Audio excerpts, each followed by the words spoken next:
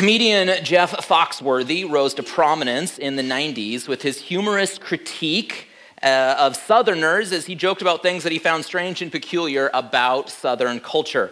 As a boy from Georgia, his catchphrase, "You might be a redneck if," became an opener to many jokes where he poked fun at the people that he encountered.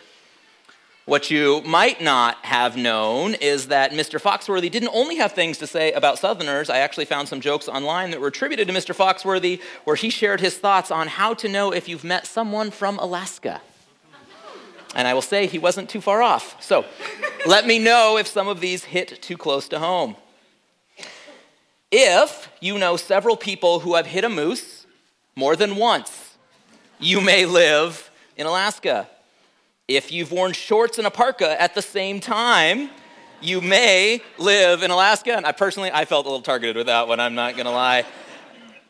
If you carry jumper cables in your car and your wife knows how to use them, you may live in Alaska. So shout out to strong, capable Alaskan women with that one. If you designed your kid's Halloween costume to fit over a snowsuit, you may live in Alaska. If you measure distance in hours, you may live in Alaska. And finally, if you know all four seasons, almost winter, winter, still winter, and road construction, you may live in Alaska. Alaska is a unique place, and living here leaves an indelible mark on you. So if you're out traveling, you're in the real world, you're at an airport somewhere else, and you cross paths with another Alaskan, you kind of do the up-down look, and you know in your heart, they're one of us, right? How do you know? What do you know? Well, you see them here at the airport, and you're like, well, their carry-on luggage is an ice chest, and they're wearing extra tough, so this might just be one of us. You see an Alaskan, and you know one when you see one. We all know it, because we're that too. Now, why do I bring this up other than the pure joy that I find in making fun of Alaskans? Why would I bring that up this morning? And it's this. There are certain things that leave a distinctive mark on us. They are supposed to identify us as one of those. My question for us this morning is, has the gospel and what Jesus Christ has done for you left its mark on you in a noticeable way so that those who come into contact with you see it in you? Is your life shaped by what God has done, that you live in a way that people can't help but see that you've been transformed by the gospel? Now, we've been in the book of Romans for a good chunk of time. This is actually our 19th sermon in the Roman series that started back in the month of September, which is back when you could touch dirt, so it's been a little while. But Romans is a notoriously theologically heavy book, and we have covered a lot on our journey to get where we are today. We've discussed God's wrath. We've debated the goodness of the law, righteousness by faith, discussed original sin through Adam, how to live life in the Spirit, the nature of God's sovereignty, the salvation of Israel, and many, many, many, many more topics. Now, if you like to think about and discuss theology, you have been on cloud 9 for the last 18 weeks. Pastor Eric has been throwing around 9-syllable words and discussing dead theologians like nobody's business. And you just knew that Romans was written for you. But I would say that is not all that Romans was written for. See, Romans wasn't just written to fuel debates between people that wear tweed jackets and have elbow patches. It was written so that everyday Christians would know how to live in a world where the theology of Romans is true. So we get to make an important turn in our journey through Romans from these heavily theological discussions to these heavily practical application. And I don't say that to downgrade the importance of theology, because I believe theology is an important discipline in the life of a follower of Jesus Christ, but so is living out what we then believe. And when we think theologically, we want to follow it up with, what does it actually look like in my day-to-day life to do this? I like to call it the Tuesday test. Theology isn't just something for Sunday mornings that we sit in this room and debate. It's for Tuesdays. It's for when you're at the office. It's for when you're in the classroom. It's for when you're making pancakes for a fussy 3-year-old. It's for when you're at Fred Meyer's, and so on and so on. Why does Romans matter in my everyday life? Because we see if what Paul has already told us, so pointing back to the previous 18 weeks, if apart from God no one is righteousness, if God's wrath is real, if I am saved by grace and not by works, if I can live life through the Spirit, if God is truly sovereign over the story of humanity as well as my individual life, all those truths, well, then what? And Paul turns the corner here and starts to flesh out some of these questions. If you have your Bible, we're going to start in Romans chapter 12, verse 1. And Paul says this: "Therefore, I urge you, brothers and sisters, in view of God's mercy, to offer your bodies as a living sacrifice, holy and pleasing to God. This is your true and proper worship. Do not be conformed to the pattern of this world, but be transformed by the renewing of your mind. Then you will be able to test and approve what God's will is, his good, pleasing, and perfect will." So the first thing that we see this morning, Paul's going to tell us, Christians should not be conformed, but instead they should be transformed. Often when we see a section that starts out with a therefore, it's pointing us back to the preceding section that was right in front of it. But in this one, Paul seems to be doing it a little bit different. He's actually pointing us all the way back to the last 11 chapters, starting in chapter 1 of Romans. And he's sort of saying, if all this is true, if what we as a church body have covered for 18 weeks, if all this is true, then it is vital for Christians to not let ourselves be conformed by the patterns of this world, but instead to be transformed by the renewing of our mind. This word conformed, it carries with it the idea of being squished into a mold and then coming out looking like the mold that you were pressed into. And we had some kids at our house this week, so we broke out the Play-Doh, and they were conforming things all over the place, and they came out looking like all sorts of things. And if we aren't intentional and careful, Paul says, the patterns of this world will mold us and shape us to see life like they see life, to value and prioritize things that they would have us value and prioritize. There are so many different ways that we are shaped by the pattern of the world around us. Here's just a list. I could add a whole bunch more to it. Movies, TV show, news coverage, video games, music, podcasts, YouTube, books, social media, Google, and the internet, your family, your coworkers, your classmates, your teammates, and so on, and so on, and so on. There are so many influences pouring into you and molding and shaping your life. And I would venture to guess for many of them, most of them are not drawing us closer to God.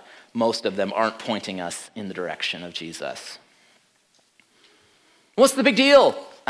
You might say, I still come to church every Sunday. I attend faithfully. Surely I am not being conformed, as Paul is warning us about. And I remember a number that has stuck out with me that I sort of heard when I first started doing ministry here at the church many years ago. And it's actually a fraction, and it's 1/168th. If you look at your week, there are 168 hours in a 7-day week. And so if you come to church, that's great. But that means that if all of you are doing as a follower of Jesus Christ is 1/168th of your week is being positively influenced as a disciple of Jesus Christ, as someone that's not a math genius, I think that's not that a lot. That's not that good, right? That doesn't sound like a lot. 1/168th. If this is where you come and expect all of your growth to occur and shaping to happen, are we really aware of how much that other 167 hours are influencing us? I'm a podcast guy. It's one of my regular forms of media intake, and I was listening to one the other day, and a guy was talking about some weight that he had put on, and he had been doing the Noom kind of weight management program. I don't know if you're familiar with it, and he said since going off of it, he'd put on some weight. He said it wasn't that the program was magic, but it forced me to track my intake of food, and so he's like, so I'm going to start doing that again. And just kind of this acknowledgement that we do things thoughtlessly without necessarily always seeing their impact. And food can certainly be that for some of us, but I think for the rest of us, what is our media intake? What is our media consumption? I dare you to track it. What have you watched on TV in the past week? What apps have you spent time on? Does your phone give you a little report at the end of the week or end of the month telling you how much you use certain apps? Do you even want to know the answer to that question? I will tell you, if you have an app that is sort of your go-to default app, if you want to mess with yourself and prove how addicted you truly are, move the app on your home screen. Because your thumb knows where it is, because you've trained it. And so you're like, wait a minute, my phone's broken. No, you moved the app. Are you addict? Which websites do you frequent? What are the influences that are conforming you, shaping you into the patterns of this world?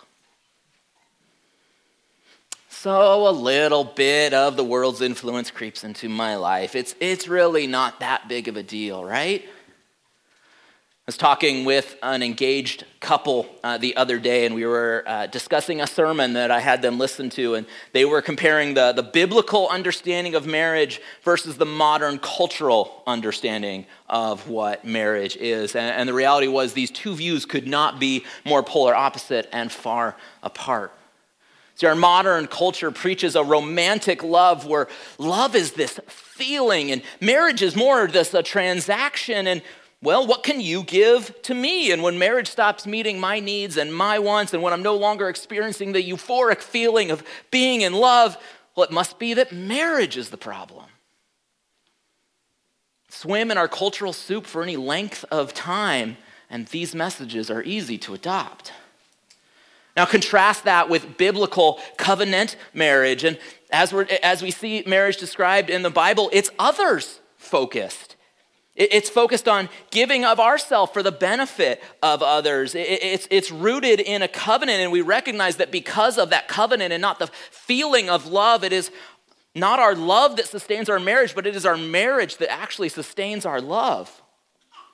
See how that is drastically opposed to the definition of love and marriage that we see in our culture? So I ask you, which of those two marriages are you hearing on a regular basis? Now, we could go down a whole list of topics and do this one by one and go, here's what the world says and here's what the Bible says. But if our influence against that is 1/168th, the odds are not very good for your spiritual growth. I had a good friend that summed up this verse in this way: garbage in, garbage out. Simple as that. Now, there's a really cool reality about the way that God has made us. We can change. The way our brains work and our minds work can change. That's why Paul can give us the instruction, be transformed by the renewing of your mind.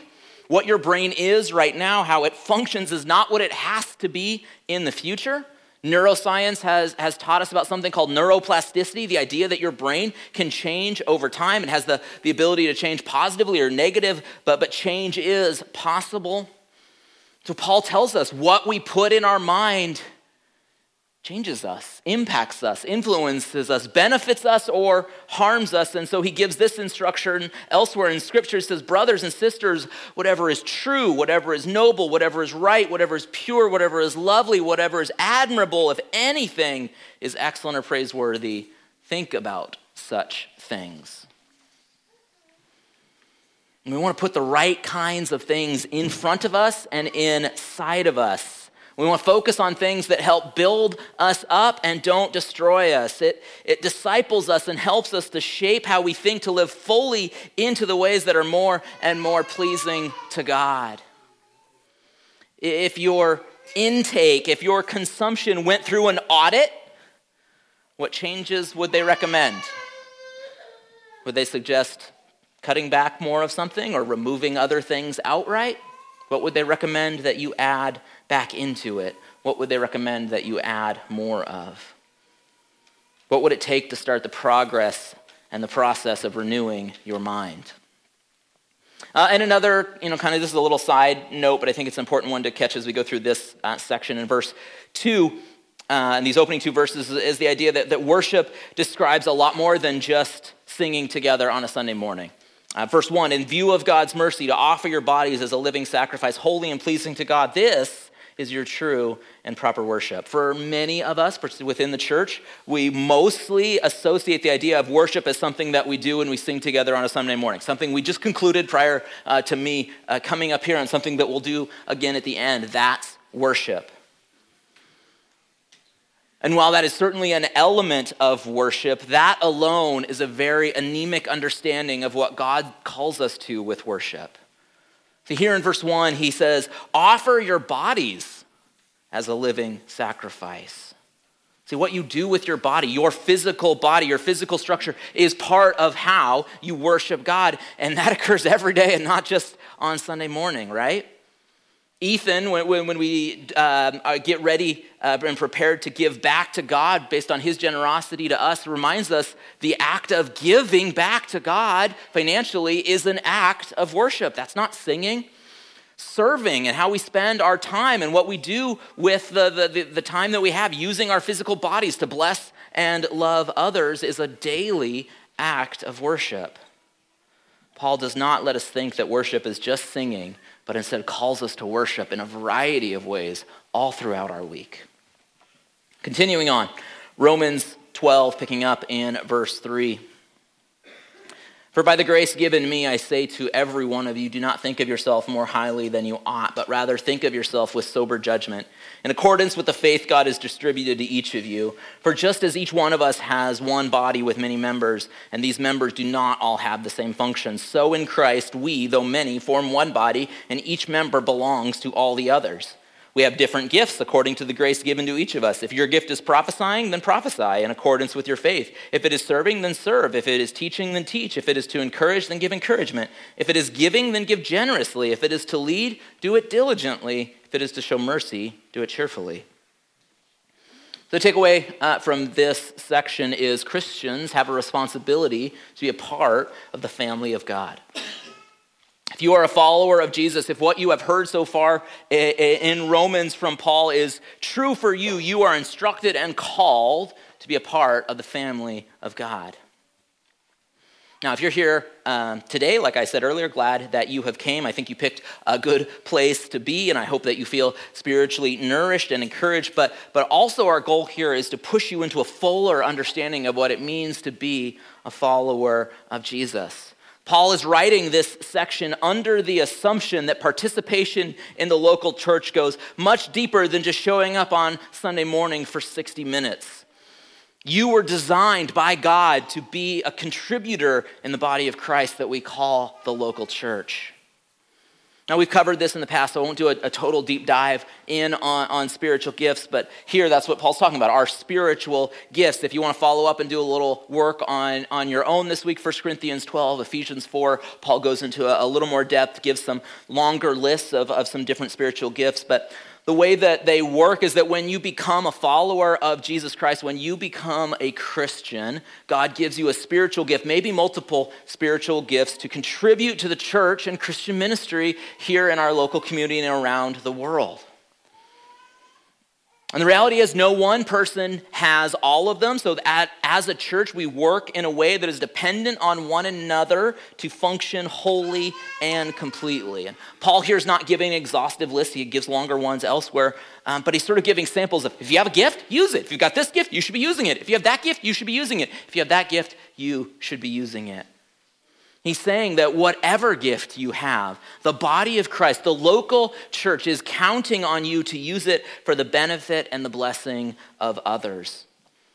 And you need to be in the local church to be edified, built up by the gifts of others, and you need to be in the local church because others need to be built up by you as you use your gifts for their blessing. I did want to highlight, I think there are sort of three hindrances that can get in the way of us using our spiritual gifts, the way that God has intended us to work with them together. I'll say this, I think the first hurdle for many people is selfishness. There are not a lot of ways to use your spiritual gifts that don't take time and don't take sacrifice. I think it is getting less and less common for people to be willing to give up their time to serve others within their church and in a variety of ways. I heard an interesting conversation a while back, and they were highlighting how the baby boomer generation was a volunteering generation. Speaking broadly, it was just sort of part of their DNA. As a group, they served generously, gave of their time generously, were quick to volunteer and quick to help out. But the reality is the generations that have followed after have not picked up that same idea, that same value of generous serving. And churches and other volunteer-dependent organizations are sort of walking towards a volunteer cliff as we have less and less of this wonderful baby boomer generation leading through service and volunteering of their time so generously. And we call the next generation to serve and do it in ways even if it's costly. A second hurdle to using your gifts is to undervalue what you are and how God has made you. The related third hurdle is to overvalue somebody else's gift and how God has gifted them. Paul warns us not to overvalue ourselves and not to undervalue ourselves either. Verse 3, he says, "Do not think of yourselves more highly than you ought, but rather think of yourself with sober judgment. For just as each of us has one body with many members, and these members do not all have the same function, so in Christ, we, though many, form one body, and each member belongs to all the others." So Paul tells us, think of yourself with sober judgment. We need to perform an honest evaluation when it comes to our spiritual gifts. If you believe the body metaphor, we need to see that every element of our body is needed to work together, and sometimes you don't know how vital something is until it's missing. Paul gives a little shotgun list, mentions prophesying, serving, teaching, encouraging, giving, leading, and showing mercy. And we as a church need these gifts and the other gifts working in coordination to fully function as the local church body that we are intended to be. I remember growing up, I played sports, and you would stretch before your sports match. And I remember they always like, stretch your hip flexor. And I remember being like, I don't know what that is, but everybody's doing this, so I'm doing this, right? And I just for years, like, yep, I'm stretching my hip flexor, and I think it's made up, but I don't want to call it out. But then all of a sudden, one time, I was in training, and I pulled my hip flexor. And oh my goodness, I was wrecked for a month. I could hardly lift my leg. I didn't know this one thing might be the most important part of your body. And I didn't know until I heard it. And now I couldn't walk and I was hobbling. And they're like, what's wrong with you? Did you tear it or something? I'm like, I have a hip flexor, ouchie. And it wasn't as impressive as I was hoping. Here's what I'm saying, other than just to give you a good medical history of my sporting career, is you might be the hip flexor of the church. And without you, we are a hobbled church. And we can't get around and we can't do what we think we should be able to do because you have a gift that you haven't shared with us, and we need us all working together to be fully functioning and accomplish what we need to accomplish. Don't undervalue how God has made you and your gifting and your contribution to the church community. And the flip side is, don't overvalue gifts that you see in other people. Because see, Paul highlights not all have the same function. So some of us, you might like, well, I want that gift, and I want a gift that brings me more prestige, or I want a gift that brings me more authority or more influence. And Jesus gives us this parable where people are given, and they are to use what they have been given to the fullest of its ability. And that is applicable when we think about our spiritual gifts. Don't take your spiritual ball and go home just because you don't get to serve in the role that you think that you should, or somebody else gets a role that you wish that you had. If what we've said up to this point is true in the first 11 chapters of Romans, if God is in control, he has gifted you exactly how he has intended to for his glory, for your edification, and for the building up of the local church. As we work through this section in Paul, here's a truth that I need to be reminded of, so I'm guessing some of you in this room would benefit from this reminder as well. There is no such thing as an individual Christian living out their faith in isolation. You cannot read this section in Romans, and I could point to a lot of other places, and conclude that you were designed to function best alone. Now, people may drive you crazy. They drive me crazy too. That's a natural conclusion. You're not wrong. But we are called to live in community with one another. And according to the scriptures, it is not optional. Now, if you're sitting next to an introvert right now, if you want to just glance over and give them the side eye, make them squirm a little bit, I can harass introverts because I myself am an incredible introvert. And I'll tell that to people, and they're like, Mark, you can't be an introvert. You speak publicly as a part of your job, and you work with large groups of teenagers. Surely you can't be an introvert, to which I reply, yes, I can. My natural desire is to live in my basement and never come out, okay? I have dreams someday of working a remote job and living in my basement and getting groceries delivered to my house. And Lord willing, we're waiting, but that hasn't happened yet. But I cannot read the Bible and conclude that that is what God has for me. I cannot isolate and still carry out the various one another's that we find throughout the Bible. Around 50-ish times in the New Testament, Jesus and the apostles tell us to feel, say, or do something to one another. We are to care for one another, bear with one another, honor one another, do good to one another, forgive one another. And then there's just the overarching, most repeated, love one another. The words of Jesus, a new commandment I give to you, that you love one another. Just as I have loved you, you are to love one another. By this, all people will know that you are my disciples. That will be your distinctive mark if you have love for one another. While I would often rather sit out, it turns out the body of Christ needs me. While you would rather often sit out, it turns out the body of Christ needs you too. My participation benefits me, and my participation benefits others. Your participation benefits you, and your participation benefits others. The Bible does not allow for a privatized Christian life lived in isolation, because we are called regularly and faithfully to be loving one another, and so we need to do it. Verse 9, continuing on.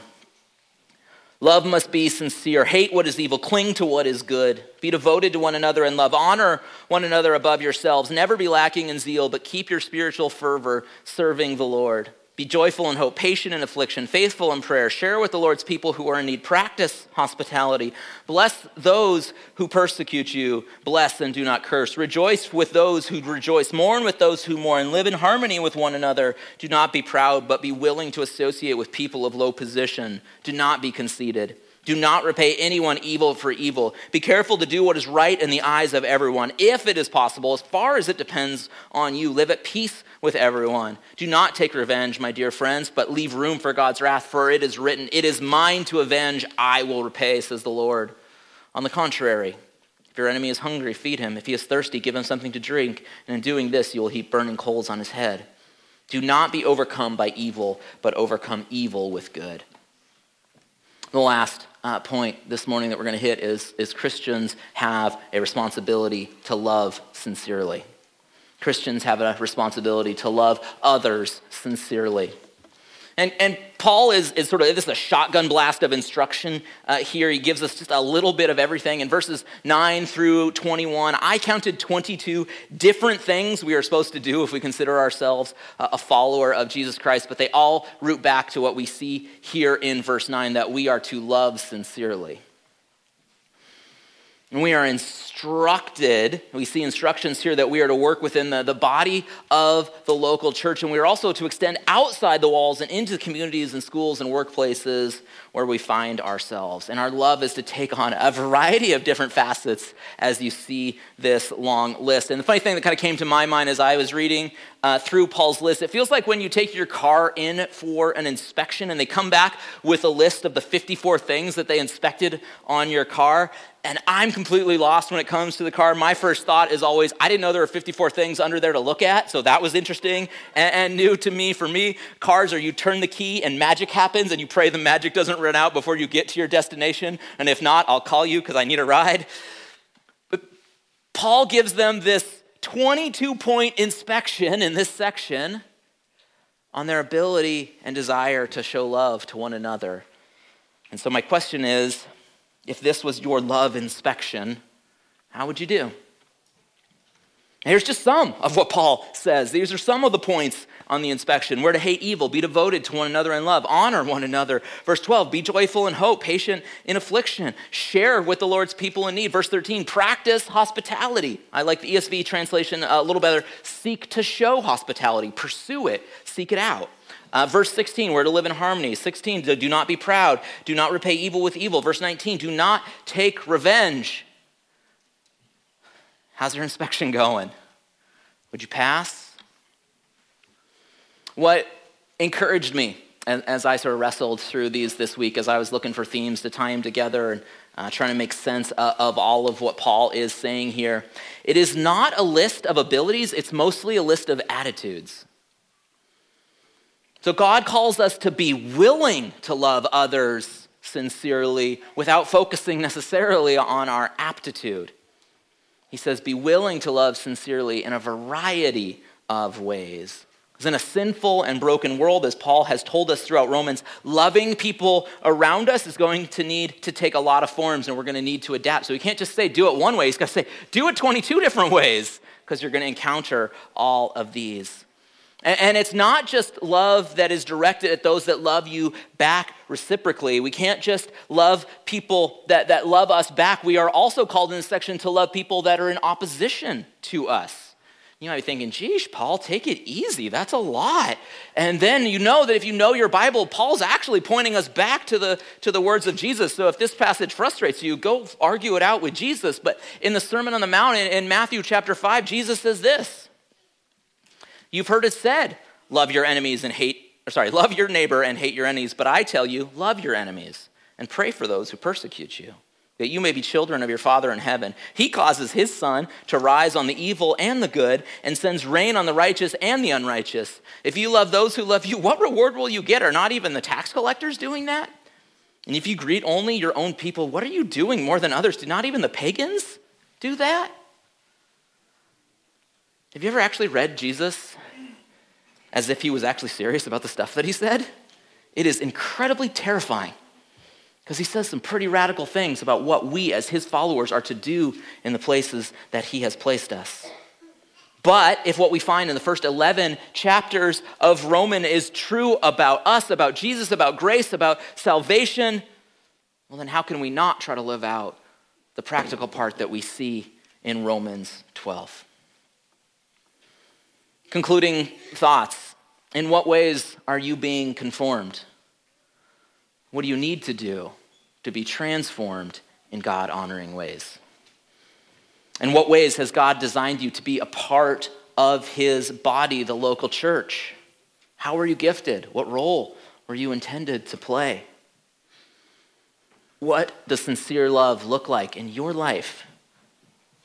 What's one of these that we talked about that you could grow in this week? Now, we listed off 22. 22 changes in a week. That's hard. But what is one thing that you could do to grow in your willingness and your attitude towards loving others? What could you do in response to what God has done for you? And does your love extend outside of the people that we meet here in this building? Jesus was a notorious friend of sinners. And I'm sad to think far too many Christians today have gotten scared of being like Jesus.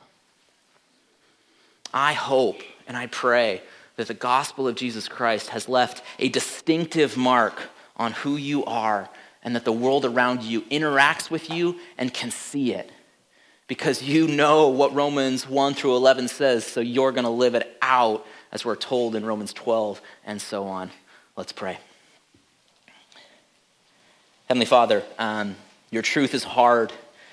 We're told it cuts to the marrow, to the very inner core of us. And so, Heavenly Father, I ask that you would do your work, that your Holy Spirit would work within us to bring these truths home, to help us grow where we need to grow, to change where we need to change, to stop what we need to stop, to start what we need to start, to love who we need to love. Give us eyes to see what you're calling us to and what you would have us do for your glory because of what you have done for us. In Jesus' name, amen.